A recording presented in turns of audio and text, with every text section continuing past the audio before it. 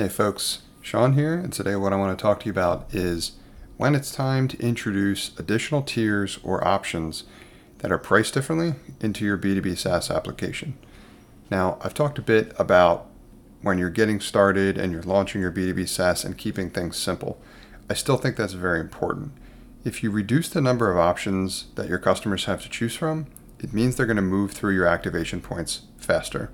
Something I always refer back to are examples of products, and I usually use D2C or products that are even simpler to visualize outside of the SaaS world, just for illustration purposes only. But if you're familiar with the mattress company Casper, when they first launched that product and they were selling over the web, D2C, which enabled you to skip going to the mattress store when it was time to pick something new out, they launched with one product. They only had one mattress, which meant that your selection anxiety just disappeared immediately because you only have one option.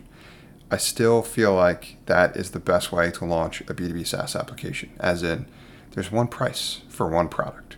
You don't need to worry about which options do I choose yet, because in the beginning, what you're trying to validate is whether or not they want to buy it at all. Are they going to take the next step, go from learning about what your product supposedly can do and how it can help them to actually using it and then paying for it? Now, if you've gotten past that point, you might be thinking, okay, well, at some point, do I add new tiers with new options, and are they priced differently? That answer can certainly be yes. If you're having the kind of success that you were looking for with that original approach, by all means, feel free to continue with that because you can continue to be successful leveraging that. But if you start to get feedback from your users in terms of what else they want, what they're looking for in terms of additional features, that potentially speaks to new opportunities specifically in this area. So that's where I'm at with my podcasting product at the moment. I'm starting to get feedback about what else the tool can also do.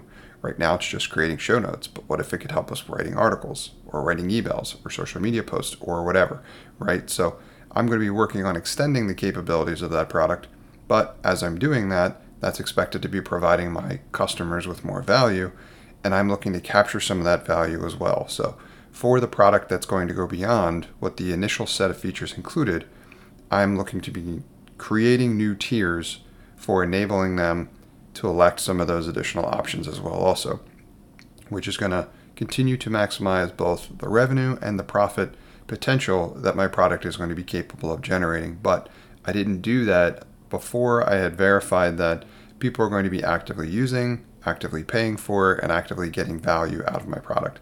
That is an all-important first step, and the more you complicate that or make that confusing, the harder it is going to be to verify that. So I think this is a really important sequential step. And once you get past this sequential step, that's how I'd recommend you thinking about expanding from there into new tiers that could also create additional revenue and profitability opportunities for your B2B SaaS. Hey folks, Sean here, and thanks for listening to this episode. I hope you got a ton of value out of it. If you did, I'd encourage you to also sign up for my free 5-day email course about launching a profitable B2B SaaS application for less than $750. If you'd like to sign up for that course, you can do so at nextstep.io/B2B SaaS.